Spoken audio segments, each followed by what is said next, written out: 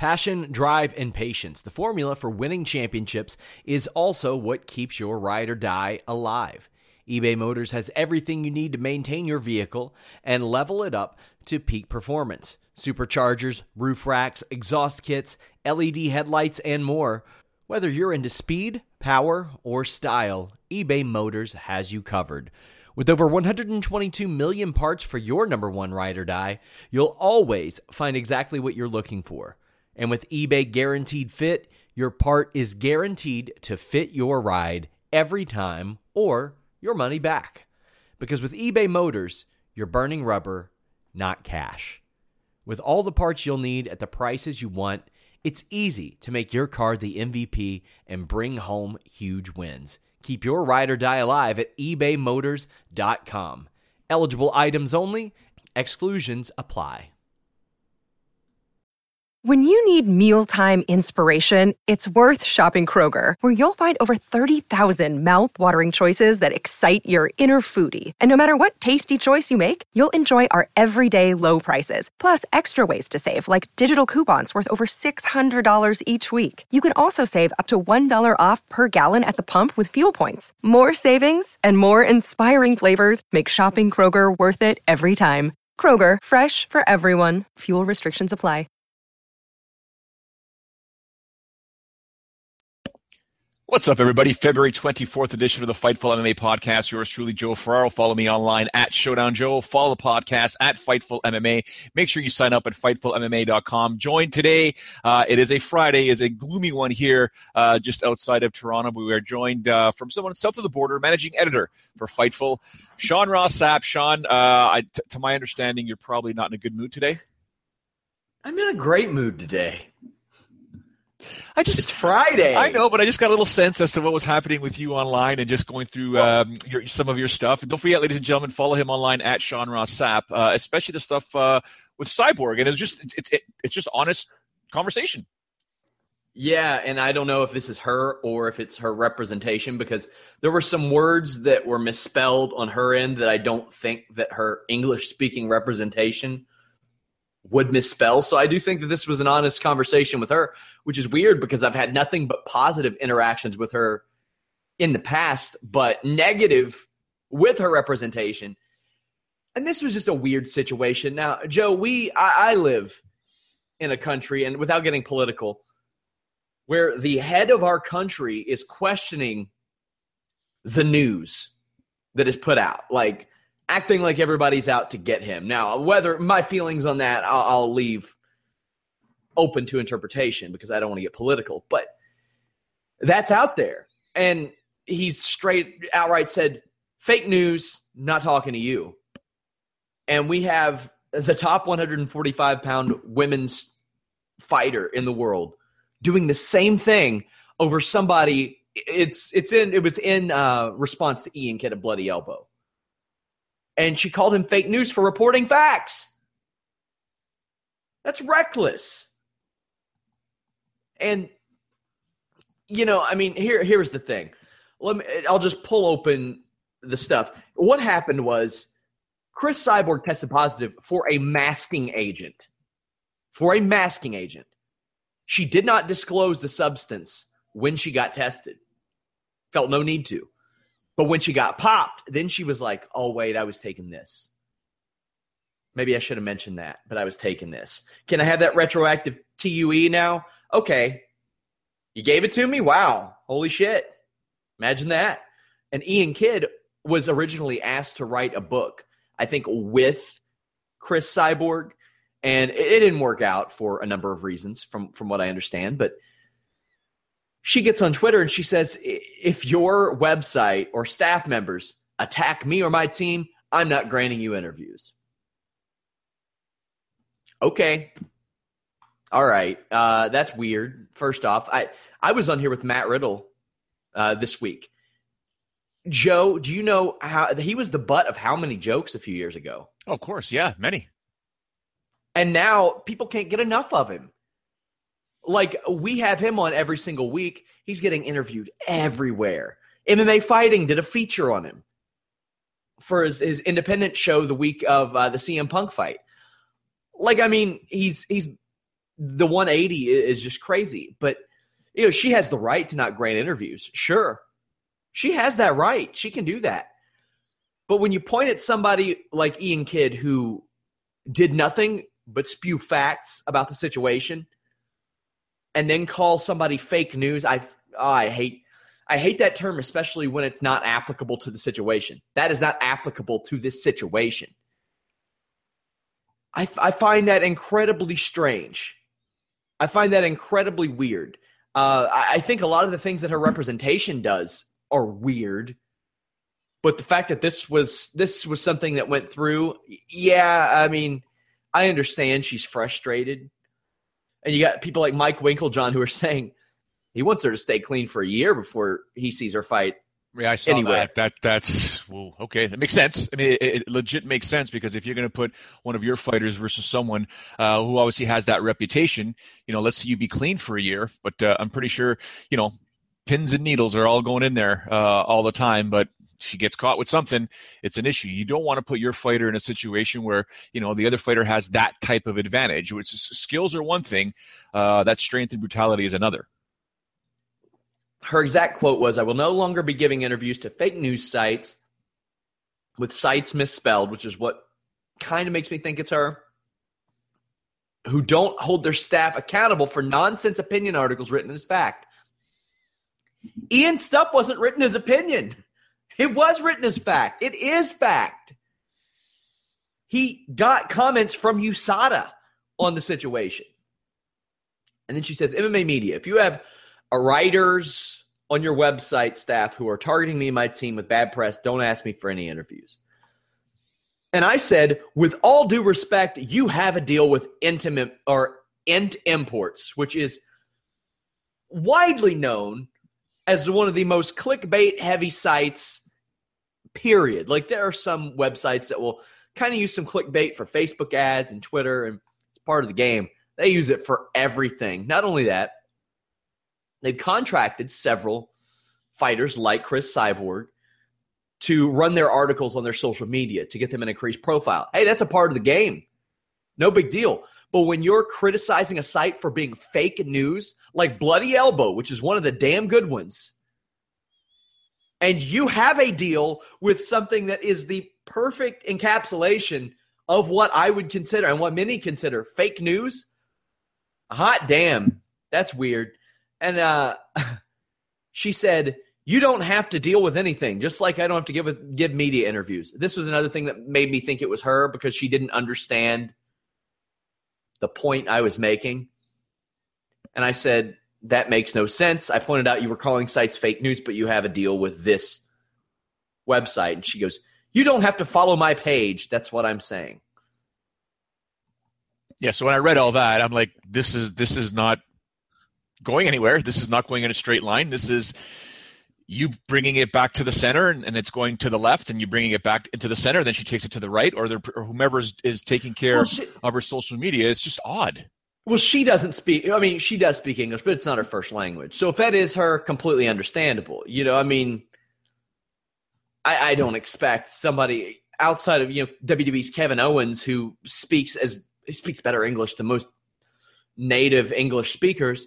That's not always the case. With her, that's not really the case. I mean, she speaks some English. She speaks pretty good English, but to carry on that conversation with me back and forth, I could see where that got lost in translation. If that's her representation, then they're just inept, which I have said that they were in the past. Either way, she still follows me on Twitter, so.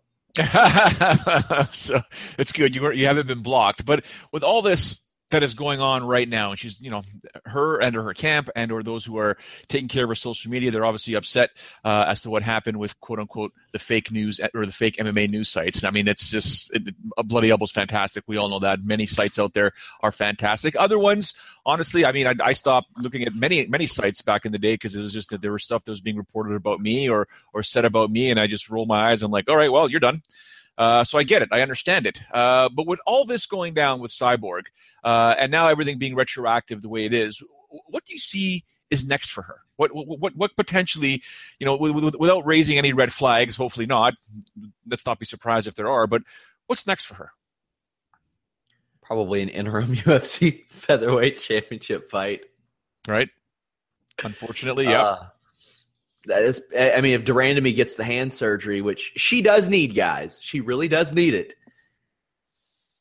Yeah, I mean, I would say give her a tune-up fight, but I mean, her entire career since Marloes Coenen has been tune-up fights. True. The whole thing, it's even crazy. her title fights. So, I mean, maybe get Megan Anderson in there. But UFC hasn't contacted Megan Anderson, from what I understand, about any type of contract when they got a division going.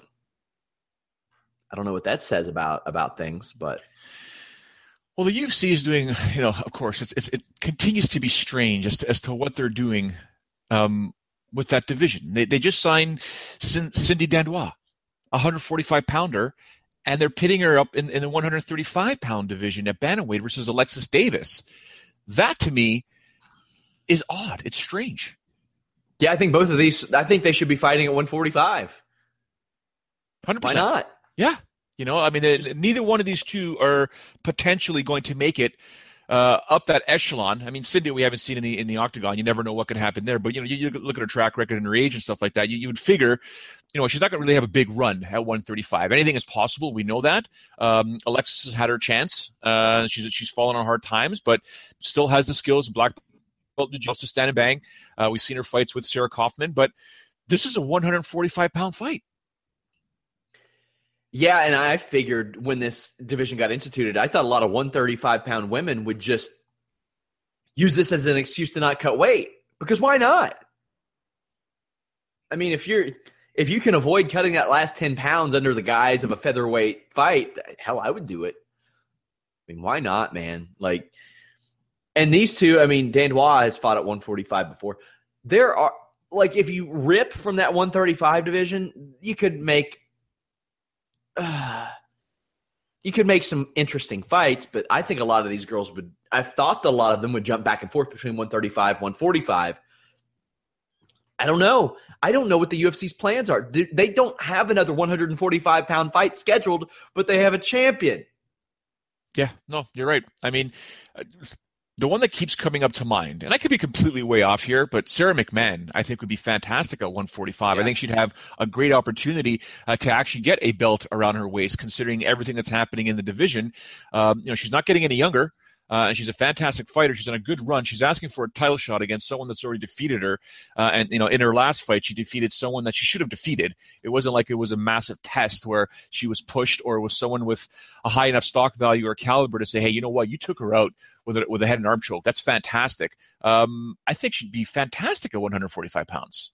I do too. And she might be a little happier to deal with in the media if she didn't have to cut that extra 10 pounds. I was listening the other day to a podcast that Fightful.com Shane Helms was on, and former WCW wrestler Disco Inferno mentioned how he bet on Gina just as a flyer because he trained her to be a professional wrestler. I didn't know that.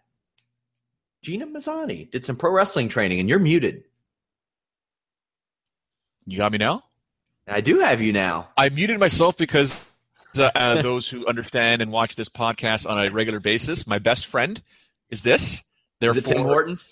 Nope. I had this conversation this morning with someone in California. We were just going back and forth while I was doing some work, and they're a transplanted Canadian, and they're just talking about how they miss Tim Hortons so much. And you could scroll through social media and look at some of the various different posts from Canadians that travel abroad, and the one thing that they do when they land, as an example, in Toronto, is they go right to Tim Hortons, because as soon as you come out of your gate, there's a Tim Hortons very, very close. There's a few Tim Hortons in the arrivals gate, and as soon as you exit and enter basically the general population of where the arrivals are, there's a Tim Hortons right to the left. So yes, Canadians adore Tim Hortons, but I will say this, and hopefully they're sponsoring us one day. It's kind of funny.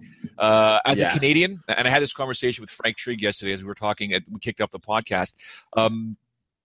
Not that I'm not a Tim Hortons fan, because I'm a coffee junkie. That's a fact. But I'd prefer McDonald's coffee over Tim Hortons. I just like the way that tastes. A lot of people do. Yeah, it tastes much A better. lot of people do. Like my mom, we bought her the Keurig for Christmas, and we're like, "What kind of coffee do you drink? What kind of coffee do you drink?" And of course, Keurig has every kind. Like if you brewed your own coffee in your house, there would be a Keurig brand out of that like next week. And she was just like, I like McDonald's coffee. So we bought her a bunch of boxes of the McDonald's coffee. A lot of people do. I wonder what that is. Now, I'm not a coffee drinker. I've only tried coffee a couple times, but that's because I'm too lazy to learn how to make it. I'm too lazy to learn what exactly goes into making coffee not suck when I drink it. So I stick to this free plug for Monster and my Onnit Shroom Tech, which you all can get over at Fightful.com by clicking that Onnit link. But one day I will figure it out because, like, my strength and conditioning coach, my old one, I haven't done much of that lately. But he's a big coffee drinker, so he's always tried to get me onto that stuff. But well, it's damn addicting. I mean, for anyone that knows me personally, I mean, I have my wife and I have very close friends, obviously in and around the same age, kids, and we do the circuit of visits. They come over, we go over, and people just know when Joe shows up, you better have coffee on hand. 9 times out of 10, people do have coffee on hand. But I've got close friends that, I don't even have to get there. And, the boys are there and the beers are out, or, they're making Caesars, or actually you guys don't have Caesars down there, which is kind of funny. You guys sort of call them Bloody Marys, but that's another debacle. I don't drink alcohol either. Yeah, well, that's all good. But people know when I show up there, there's going to be coffees that'll start brewing. They do before the meal, after the meal. It could be 11 o'clock at night. You want Bailey's in your coffee? I love coffee. It's an addiction that I have. But I drink a lot of water to obviously try and balance it out. You need to drink a lot of water to balance it out. But coffee's big. Antonio Nogueira and I, or Big Nog and I, got into this massive conversation about Brazilian espresso and Italian espresso. Chael Sonnen and I got into a huge debate over espresso. Not debate, it was just a conversation because I guess his father-in-law is also of Italian descent, and their espresso is like my father-in-law's espresso. It is liquid crack. It is cocaine. It should not be ingested anytime after 6 p.m. And these old guys, Sean, they will drink it at 9. I mean, when I go to my in-laws, I'm like, I don't need this after our meal. I don't. And they can drink it by 9:30. They're asleep. I come home with the wife and my son, and I'm sitting on the couch just doing this, flicking the channels on the TV, going, it's 3 a.m. Like, I got to go to sleep. So, yeah, there's different potency in coffee. And then Frank Trigg tells me yesterday that we're talking about wine tours, and how I said I've gone on a wine tour once before. I think I was just far too young or immature to really appreciate it, and I'd love to do it again. But he told me they actually have coffee tasting tours, and I said, forget MMA. That. My MMA career is done. I don't need to be in mixed martial arts anymore. I want to get into the coffee tasting business. Yeah, I'm up till like 2 or 3 in the morning anyway. Unfortunately for me, I figured out the UFC WWE news cycle where they don't break a lot of news early because they don't want it to be like 6, 7 in the morning on the West Coast when the news breaks. So I don't know. Generally, when I get up, it's kind of later in the morning anyway. So okay without coffee, but I got to have my Monster. Hey, did you have a chance when you were awake to see the Rory McDonald and Paul Daly sort of standoff? Yeah, I did. What was going through their minds? Because I love this fight. Oh, I can't wait for this one to go down. Too. Rory hasn't fought in a long time, and Paul Daly hasn't fought in a few weeks, so that's a long time for him too. But Rory, he's got to be itching to get back in the cage. I mean, he thought he was going to fight in the summer. He's fighting in the spring now, so that tells you where he's at there. This is the type of fight Bellator needs to be putting at the top of their cards. Like I give them a lot of trash for all the Pitbull main events. I mean, every single week. And good on Liam McGeary, because the main event they're putting on tonight, Liam McGeary against somebody I had no clue who he's facing at this point. He's had 4 different opponents. But Liam McGeary, he nutted up and he was like, I don't want another canceled main event. I don't want that to happen. So good on him. But Rory McDonald, Paul Daly is absolutely the kind of main event you want for a counter UFC product, for something that has a big name and maybe a name that's level, but will force Robbie or Rory McDonald to have an exciting fight, because that's been the thing on Rory for a long time. Sometimes he doesn't have the most exciting fights. Sometimes he really does. When you got him in there with a Robbie Lawler, he sure as hell does. This guy is very much a Robbie Lawler in Paul Daly. He's not going to let you have a boring fight in this situation because, the truth is, if Paul Daley goes out and has an exciting fight and Rory McDonald knocks him out, you think Scott Coker's going to let him go? No. No. He knows what's up. Of course. This comes across my timeline. This has to be a joke. Oh, boy. Ariel Helwani said, you got to be kidding me. Bellator kicking the tires about doing Pitbull versus Strauss 4, which we knew about, for the 145 title, and Pitbull versus Chandler for the 155 title on the same night. You're going to have a heart attack. They literally doubled down on the Pitbull. I don't understand. Which, based on their history, they shouldn't do. They should keep those two Pitbull brothers separate from each other because they need main events. Yeah, and they should keep them separate from each other because they're probably going to lose one of their main events because they get in fights backstage with people all the time. That's so true. Oh, hey, listen, I want to ask you something because the Krylov news came across my my email this morning. So Krylov did officially sign overseas. We also have Horiguchi officially signing with Rizin. I mean, I'm not saying there's a defection happening, but I am not going to be surprised if this continues with various international fighters that perhaps the new UFC, we keep saying new, they've owned the company now for some time. So the current UFC ownership, I'm not saying that they aren't favoring the non-English fighters, but you get that sense that if these non-English can compete in their homeland and make just as much money as they can in the UFC, if not more, because of sponsorship, they're going to defect. They're going to bolt. They're going to leave. Hey, good for them. It's their right to make as much money as they possibly can. And if they want to stay close to home by doing so, then awesome. Horiguchi is a big get for Rizin.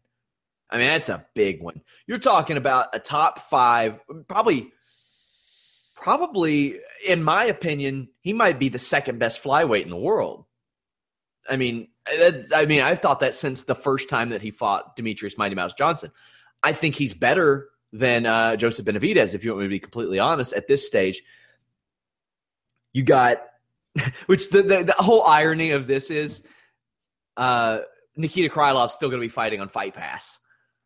Yeah. Because they run the EFN shows.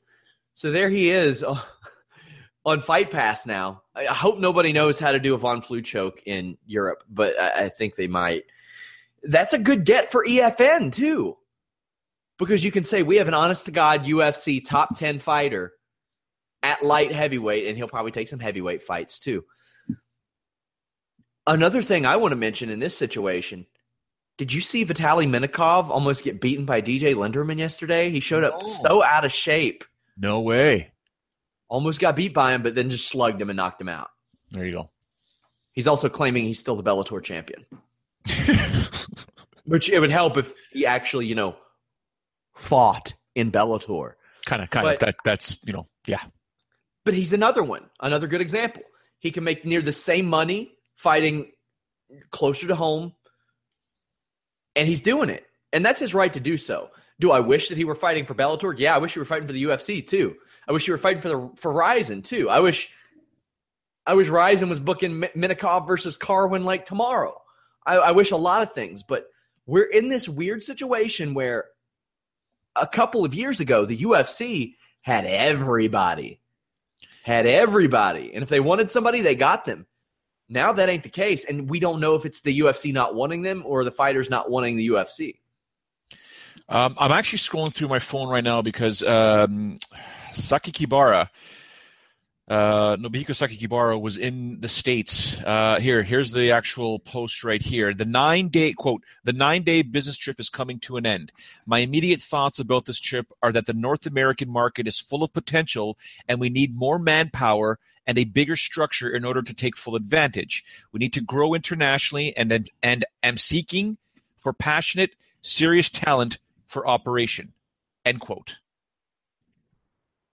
Now, so Sakakibara, for those that don't know, an absolute just the guy does the best pre-fight speeches at the weigh-ins, the day of the weigh-ins, as you can ever imagine. It's unbelievable to ever experience. I've experienced it twice or 3 times now, and it's just something else. But Rizin Rizin has a serious opportunity. I know it's Pride 2.0, but Pride became big back in the day before the UFC got big, and Pride was big before there was ever such a thing as social media. Now with social media, you can expedite the process and become huge very, very quickly. The fact that he was here for 9 days, obviously he was at the Bellator show. Pictures with him, with Rickson Gracie, could be just talking about Kron Gracie in his next fight. Obviously with Renzo Gracie, and Renzo Gracie introducing a variety of fighters from his team to Sakakibara. He was in California. He was in Sacramento, to my understanding. He was all over the place in the States, meeting with a variety of people. 9 days doesn't seem like a long time, but you can get a lot of business done when you're traveling. You've got a good schedule. And I've said it before, and part of my bias because I do play-by-play for Rizin, but I really think there's an opportunity here. There's going to be a situation where Rizin could potentially be really, really big very, very quickly, but it all depends on how many shows they have, because they aren't scheduled to have as many shows as the UFC, as an example, but they're also not scheduled to have shows every other month. They're looking at 5 times this year. When you say 5 times, you mean 5 separate? Because, sometimes when they run those New Year's Eve shows, they'll run 2 shows. Does that count as 2 shows or 2 times, or is that 1? Then let's go on and say 4, because to my understanding, I'm just trying to do the math in my head, April will be the next event. I think there might be one 16th. Yeah, there might be one in July, there might be one in September, and then the 2 New Year's Eve shows in December. Yeah, it's going to be hard to gain momentum like that. I think they should run 5 to 6 different times a year would really help get them going, but it really depends on who you put on the card. Oh, they're going to have tournaments, by the way. I forgot to mention that. They're going to have 2 or 3 tournaments again. So, and people love following those tournaments, and makes my job a lot of fun being able to basically speak about it every single show. This is how this person got to this part here, or this situation here. So lots of fun for me, lots of homework to be done. But to my understanding, there might actually be a women's tournament as well. So definitely looking forward to that. But there's going to be some serious crowning of champions at the end of the year. And it's always been something. This is the story of the one. As head of maintenance at a concert hall, he knows the show must always go on. That's why he works behind the scenes, ensuring every light is working, the HVAC is humming, and his facility shines. With Grainger's supplies and solutions for every challenge he faces, plus 24/7 customer support, his venue never misses a beat. Call quickgrainger.com or just stop by. Grainger, for the ones who get it done. I loved when Pride was doing it, these incredible open weight Grand Prix or heavyweight Grand Prix or whatever Grand Prix that they were doing. They would start early in the year and culminate at the end of the year for an absolutely banging show on New Year's Eve. So, cross my fingers that I'm still with them by then, because I think I am. But, oh, man, I cannot wait till the end of the year. And it's only February. It's February 24th today. But you just imagine what's going to be in store for the next, obviously, 10 and a half months for Rizin, because these Grand Prix are absolutely fantastic. What do you know, if anything, about Carwin? Is he ever going to fight? Is he just – why did he pull out? What was the injury? Do you know? I think it was a hand injury, to my understanding, but it could be anything when it comes to Shane Carwin. I know he upset you a fair amount, but it's gone quiet. It's been a situation. Even when I got there on New Year's Eve, or when I got there for the New Year's Eve show, there wasn't much talked about Carwin. The only thing was just we were talking about Charles Crazy Horse Bennett more than anyone. The fact that he wasn't able to get into the country after craziness that he does, but nothing really about Shane Carwin. And believe it or not, despite me being someone that is contracted by Rizin, I don't get as much information as people think. It's the Japanese way, man. It's hush hush, and even Trig was talking about it yesterday. You don't know until you land. Sometimes you don't know until you're about to take off, and you can't get on social media or do anything to quote unquote break news or share news. So it's just the way it is over there. I'm so exhausted with the Shane Carwin thing, because I would watch him fight any day. Any day. He's 50 years old. He's out there slinging leather. I'll watch him. But he doesn't fight. And I can't count the number of times ready for a comeback. Oh, I want Lesnar. I'll fight Lesnar. Hey, I'm going to fight. I'm negotiating. Not with the UFC. Okay, I'm with Rizin. Scheduled for a fight. Nope. The most we've seen out of him is him knocking out a skateboarder with one hand tied behind his back. Did you see that? No, I didn't know. Oh, that was good. That was in October. Carwin had his hand tied behind his back, and he boxed Jason Ellis. And I want to say maybe it was Brendan Schaub that said that Jason Ellis was like, yeah, I'm going to play around with him the first round, like thinking with one hand tied behind his back he really could. No. Carwin knocked him dead in the second round. Wow. But even though it's been 7 years since we've seen him win, I want to watch him fight. It's just a matter of him getting in the damn cage to do so. Hey, I want to ask you, so you mentioned Liam McGreary. Sorry, I want to go back one moment to Bellator because you mentioned Liam McGreary accepting anyone and everyone that Bellator offered him. And I want to continue this sort of further this conversation that I had with Frank Trigg yesterday about Fedor not accepting anyone that was put before him. There was obviously Chael Sonnen, Ole Thompson, somebody else. The more I think about it, and I sort of understand where Fedor may be coming from, I'm also a little bitter that he didn't accept a fight. I mean, you're trained to fight. You're in quote unquote prime condition, as prime as he could be, to be competing versus Matt Mitrione. It didn't happen, but you're still ready to fight. I mean, why? Why not just fight somebody? Well, part of me wonders if he got his money to fight anyway because he weighed in. He did weigh in, didn't he? I don't recall if he did. Yeah, he weighed in. Yeah? Okay. He showed up. So he may have got his money anyway. And not only that, I get the feeling his money isn't based around a win bonus. He probably gets a flat fee. So if he got his money and got his pay, then I certainly understand why he didn't fight anybody, because why do it? Especially when you almost got beaten by Fabio Maldonado last year. So anything is possible. And we got people saying Fedor doesn't need to do anything. No, he doesn't need to, but Bellator really needed him to. You think? Right? That's part of my point, right? And he says he's not waiting for Mitrione, or he says that he's waiting for Mitrione, but Mitrione says, I ain't waiting for anybody. I pay as soon as I can. I mean, and we know that Mitrione will do that because he almost lost a fight last summer, was almost knocked unconscious, and then fought like 3 weeks later in London. And I know that Fedor had a short training camp, but I mean, for Bellator, I would have liked to see him do it, but hey, that's a part of the game. You're not fighting the guy you're contracted to or even who tried to weigh in. I don't disagree with it, but yeah, I think it was probably financially motivated if he got his pay just for showing up to weigh-ins. Technically, honestly, that sucks. Because sure does. You should be paid for fighting. Okay? You should be paid to compete, and if you don't compete, I understand getting some sort of money, you put it in the contract, but you are paid to compete, in my opinion. So you're not paid to be an ambassador. You're paid to compete, and a lot of people were disappointed. I'm not saying Fedor should have accepted anything. I'm not saying anything at all. I'm just saying that it would have been nice if, he did fight. That's all I'm trying to say, because it was a situation where you'd have beat Chael Sonnen. You would have beat him.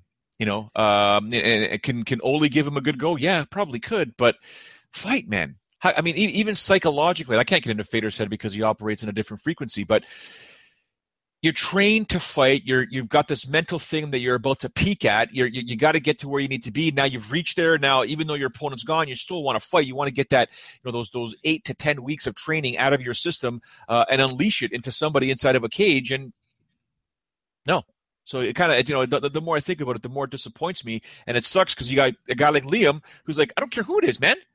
Bring on Chael Sonnen. Bring on anybody. I really think there should be some sort of stipulation added to the contract that if you are offered a replacement fight, Fedor could accept it, but the pay be bumped up a little bit. Even if the fighter is lower profile, you didn't prepare for that. So add a little bit, put that in the contract. And if you don't accept whatever opponent is thrown your way, now within reason, because there might be some chicanery that promotions try to pull with stuff like that. I've seen far worse. But if you don't, maybe there's a deduction to your pay or you don't get paid. I don't know. Well, speaking of pay, when I last spoke with George St. Pierre in person, he talked about not being happy with getting 8% of the gate, or 8% of whatever the UFC was making whenever he competed. He wanted a lot more. Well, let's fast forward a few months now. It's official. He has now joined, or he's now returning to the Ultimate Fighting Championship. And I put together a piece which will be up on FightfulMMA.com hopefully later on today, ladies and gentlemen. Talks about the fact that George St. Pierre has many options. Many options are abound for George St. Pierre, the top of which, in my opinion, is Conor McGregor. The second of which is Michael Bisping. The third of which is the winner between Tyron Woodley and Stephen Wonderboy Thompson. The Michael Bisping thing can turn into a victory over Michael Bisping, which could bring Anderson Silva. Don't kid yourself. The UFC would put that fight on in a heartbeat. Maybe a number one contender fight with Damian Maia. I don't know. But Sean Ross Sapp, put your matchmaker hat on. You are one of the owners of the UFC, and you need to make money. And you've got George St. Pierre, who you're going to pay a lot of money to. Who's he fighting? Bisping or Silva. Him versus Silva does more than I think him versus Bisping or him versus Woodley Thompson. And you don't have to have a title on the line for that fight. Now, is he willing to fight Anderson Silva? Who knows? Jimmy Van had reported on Fightful.com a few months ago that GSP's camp thought that fight was a done deal in the fall. Yeah. He thought it was going to happen, and they thought it was going to happen at the December Toronto show. Yep. And it didn't happen. So that leads me to believe that he seems okay to do it. Now, here's the situation that GSP is in that limits some of his options for now. And this is why it's a third quarter return. He pulled himself out of the USADA pool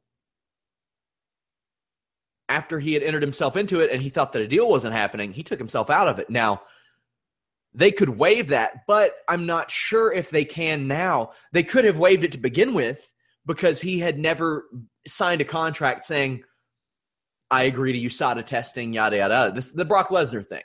Brock Lesnar left the UFC before USADA. So did GSP. But GSP wanted to do it the right way, so he entered the pool. When he didn't think a deal was going to happen, he was like, I'm getting the hell out of the pool. I think that means he has to incur the full 4 months now because he voluntarily left the pool that he volunteered himself for. So that's an unfortunate situation. So that's why we're waiting a while for GSP. Bisping, I think, to a smaller degree. And I think if you do that, you put Yoel Romero versus Jacare on that Jacare 2 on that same card to find the real number one contender because of how that first fight played out. And of course, Jacare is not going to be happy if that happens. But I don't think that. Well, I know that Bisping would wait for that. Bisping would absolutely wait for that because he wants to fight anything besides an actual modern day active contender. With the exception of what he said on social media saying, I can't fight them all at the same time, but I will fight them one by one. Yeah. But, I mean, he and Tyron Woodley have both taken the same approach, saying they prefer to fight the Nick Diaz's of the world and the GSPs of the world. Not that GSP is anything less than top-notch, but we haven't seen him in 3.5 years, and he's torn an ACL since then. Yeah, they got plenty of options, but I think Anderson Silva is the best because you can headline a pay-per-view with that. No title, no nothing. And you can't do that with a lot of people these days. Now, Sean Pearson said Anderson Silva versus GSP would be a boring fight just because of the style matchup. You agree? Yeah, probably. So, I mean, but the thing with that fight is it's one of those fights that, like I said, the tension is so high given the fighters that it may make up for that or it may not. GSP could go in there, take Anderson Silva down, and lay on top of him because, as I've mentioned, when you're moving up a weight division, especially Anderson Silva, who's fought at 205, it's going to be real easy for GSP to get his hips underneath Anderson Silva and put him on his back, in my opinion. And he could just lay on him forever. I think that very well could happen. If that fight was to happen, who would you favor to win? Considering Anderson Silva's in his 40s, GSP hasn't fought in 3 years. It's a difficult one, man. That is a very difficult one. And one Anderson Silva punch can change everything. We saw the current UFC light heavyweight champion, Daniel Cormier, he was almost cooked by strikes from Anderson Silva, who was completely out of shape, took the fight on 2 days' notice, and was like a few weeks off of surgery. So you mean to tell me that a much smaller, and I mean much smaller, we're talking about a guy who could probably do well at heavyweight in Cormier against a guy who claims that he can make lightweight in GSP, taking those shots? Oh, that's tough to say. I think the odds would probably favor Anderson Silva just because he's remained active. But damn, that is tough. And see, that's the thing that I never really put in my head who would win that, because it's been such a mountain climb just to make the fight happen. Speaking of mountain climbs to making fights happen, the other day I was on the bike doing cardio, just doing stuff, and just kind of in between the sprints, kind of looking at my phone and just kind of what's going on here. And all of a sudden I get a headline. I see a headline that says Anderson Silva would be more than happy to fight Roy Jones Jr. as the co-main event to Conor McGregor versus Floyd Mayweather. And I had to stop for a second and I said, easy, slow down. Just think about this for a second. That would be a badass pay-per-view. Yes. Oh, yeah. Yeah, that would be a fantastic pay-per-view. I think that's a great idea, honestly, because that's a fight that it's like the mini Pacquiao-Mayweather. It's a fight that we've talked about for 8-9 years, but never happened. But now they're both so far removed from their prime that it's interesting again. Yeah, no, you're right. Because I remember when I interviewed Roy Jones Jr. in Philly, because he was there watching the fight with Anderson Silva and Forrest Griffin. Was it Forrest Griffin? Yeah, it was Forrest Griffin. And, we were just, it was a wonderful conversation. Did a full interview with him on camera. But I was like, I'm interviewing a guy just for the sake of putting this on the news show. It's going to people are going to love it, and blah, blah, blah. Showdown Joe with Roy Jones Jr. talking about Anderson Silva, blah, blah. But in my head, I'm interviewing, and I'm like, this is not going to happen anytime soon. And here we are now thinking, wait a second. And I did read that article that you once recommended to me about talking about how Conor McGregor did get his under the California State Athletic Commission, potentially putting him, under the auspices of the Muhammad Ali Act and protecting himself from onerous promoters. And I thought, whoa, this is interesting. Now, can you imagine if Anderson Silva, the headline comes out very soon that he gets his boxing license in California as well, and him and Conor McGregor not colluding, but are basically going down that same sort of, hey, man, we want to box as well, for the Diaz brothers in there as well. I mean, this could get interesting. This whole Conor McGregor thing with California State Athletic Commission and potentially the Floyd Mayweather thing, it's precedent-setting to say the least. If I were whoever puts this show together, and UFC's going to have a part of it, I would make it a complete freak show card. Why not?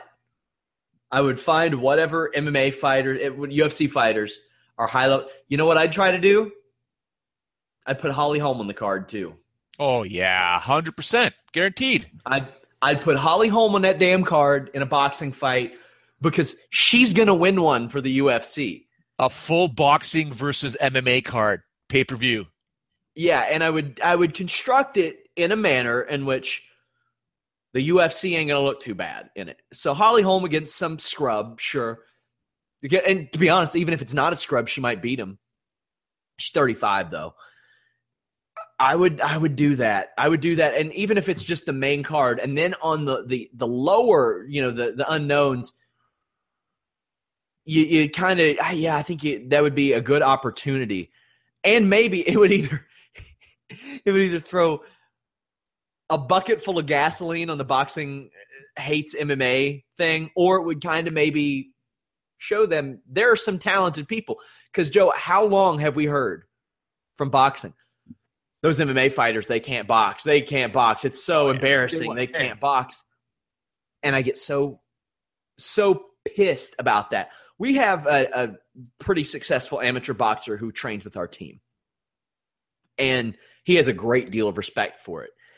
And I remember one of his buddies had kind of mentioned to him, those MMA fighters can't box. And he looked at his friend who was a pro boxer and said, you can't defend a takedown. Boom. Mic drop. Go. But also this guy. So here's a funny story about training with this guy. This guy is one of those white guys that kind of grew up in an urban area.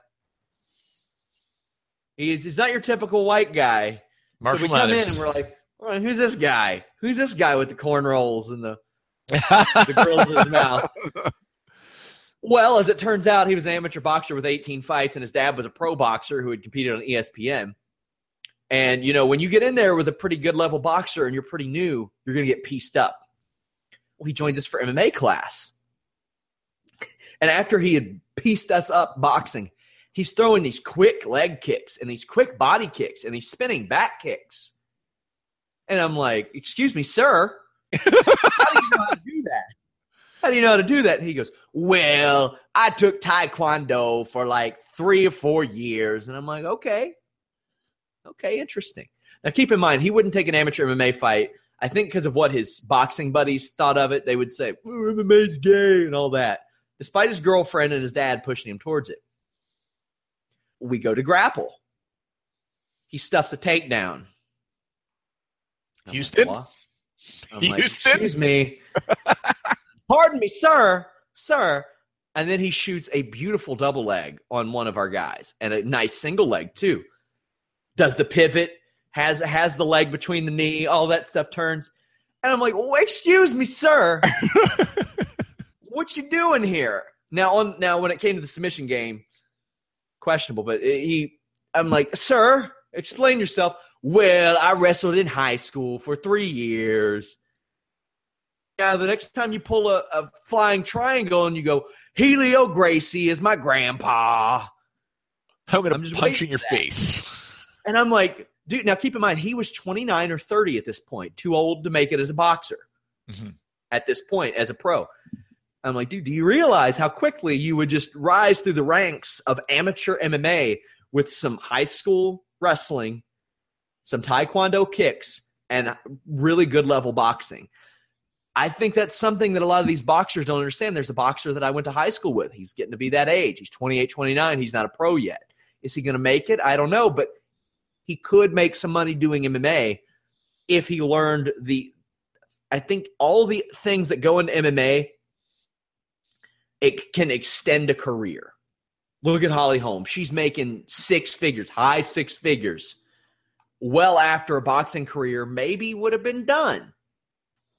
I think that the marriage between boxing and MMA should be a marriage. It shouldn't be necessarily a heated rivalry. But I think a card like this could go a long way in either accelerating that marriage or accelerating that rivalry. I think we're onto something here. A full-blown boxing versus MMA pay-per-view that the UFC could be part of, along with anyone that's around Floyd Mayweather and Roy Jones Jr. You can find someone in the boxing world to take on Holly Holm. We just need 2 more fights, 2 more dudes or girls from the UFC caliber. We should just tweet this out and say, what would Chris you do? Lytle will come back. Chris Lytle will do it. I probably would, yeah. But isn't he not a counselor, but isn't he in the politics right now? He doesn't give a damn. Chris Lytle. He's awesome. One of the best guys ever. Oh, my God. It's just so good. I miss him so much. And also one of the classiest retirements of all time. You go to weigh-ins, you hand a little note to Dana White. You don't really make a big deal about it. Everybody else made a big deal about it.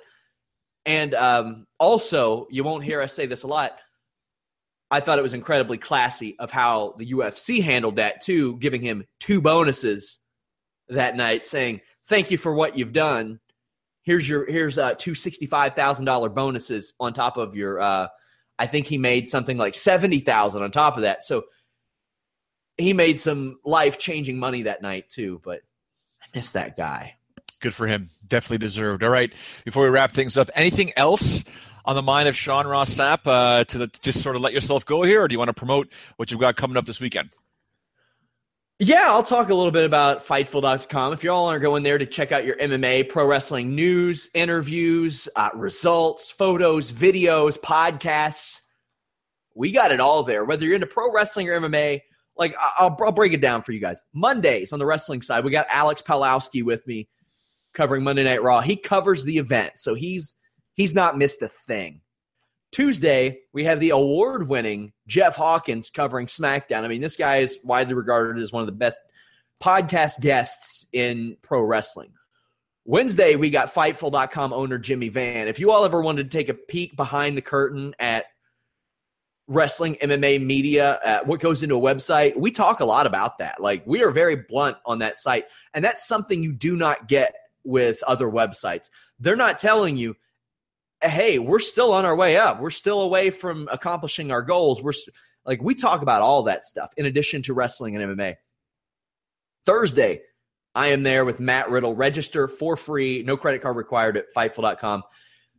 Matt Riddle's the hottest thing on the wrestling independent circuit right now, and he has experience as an MMA fighter.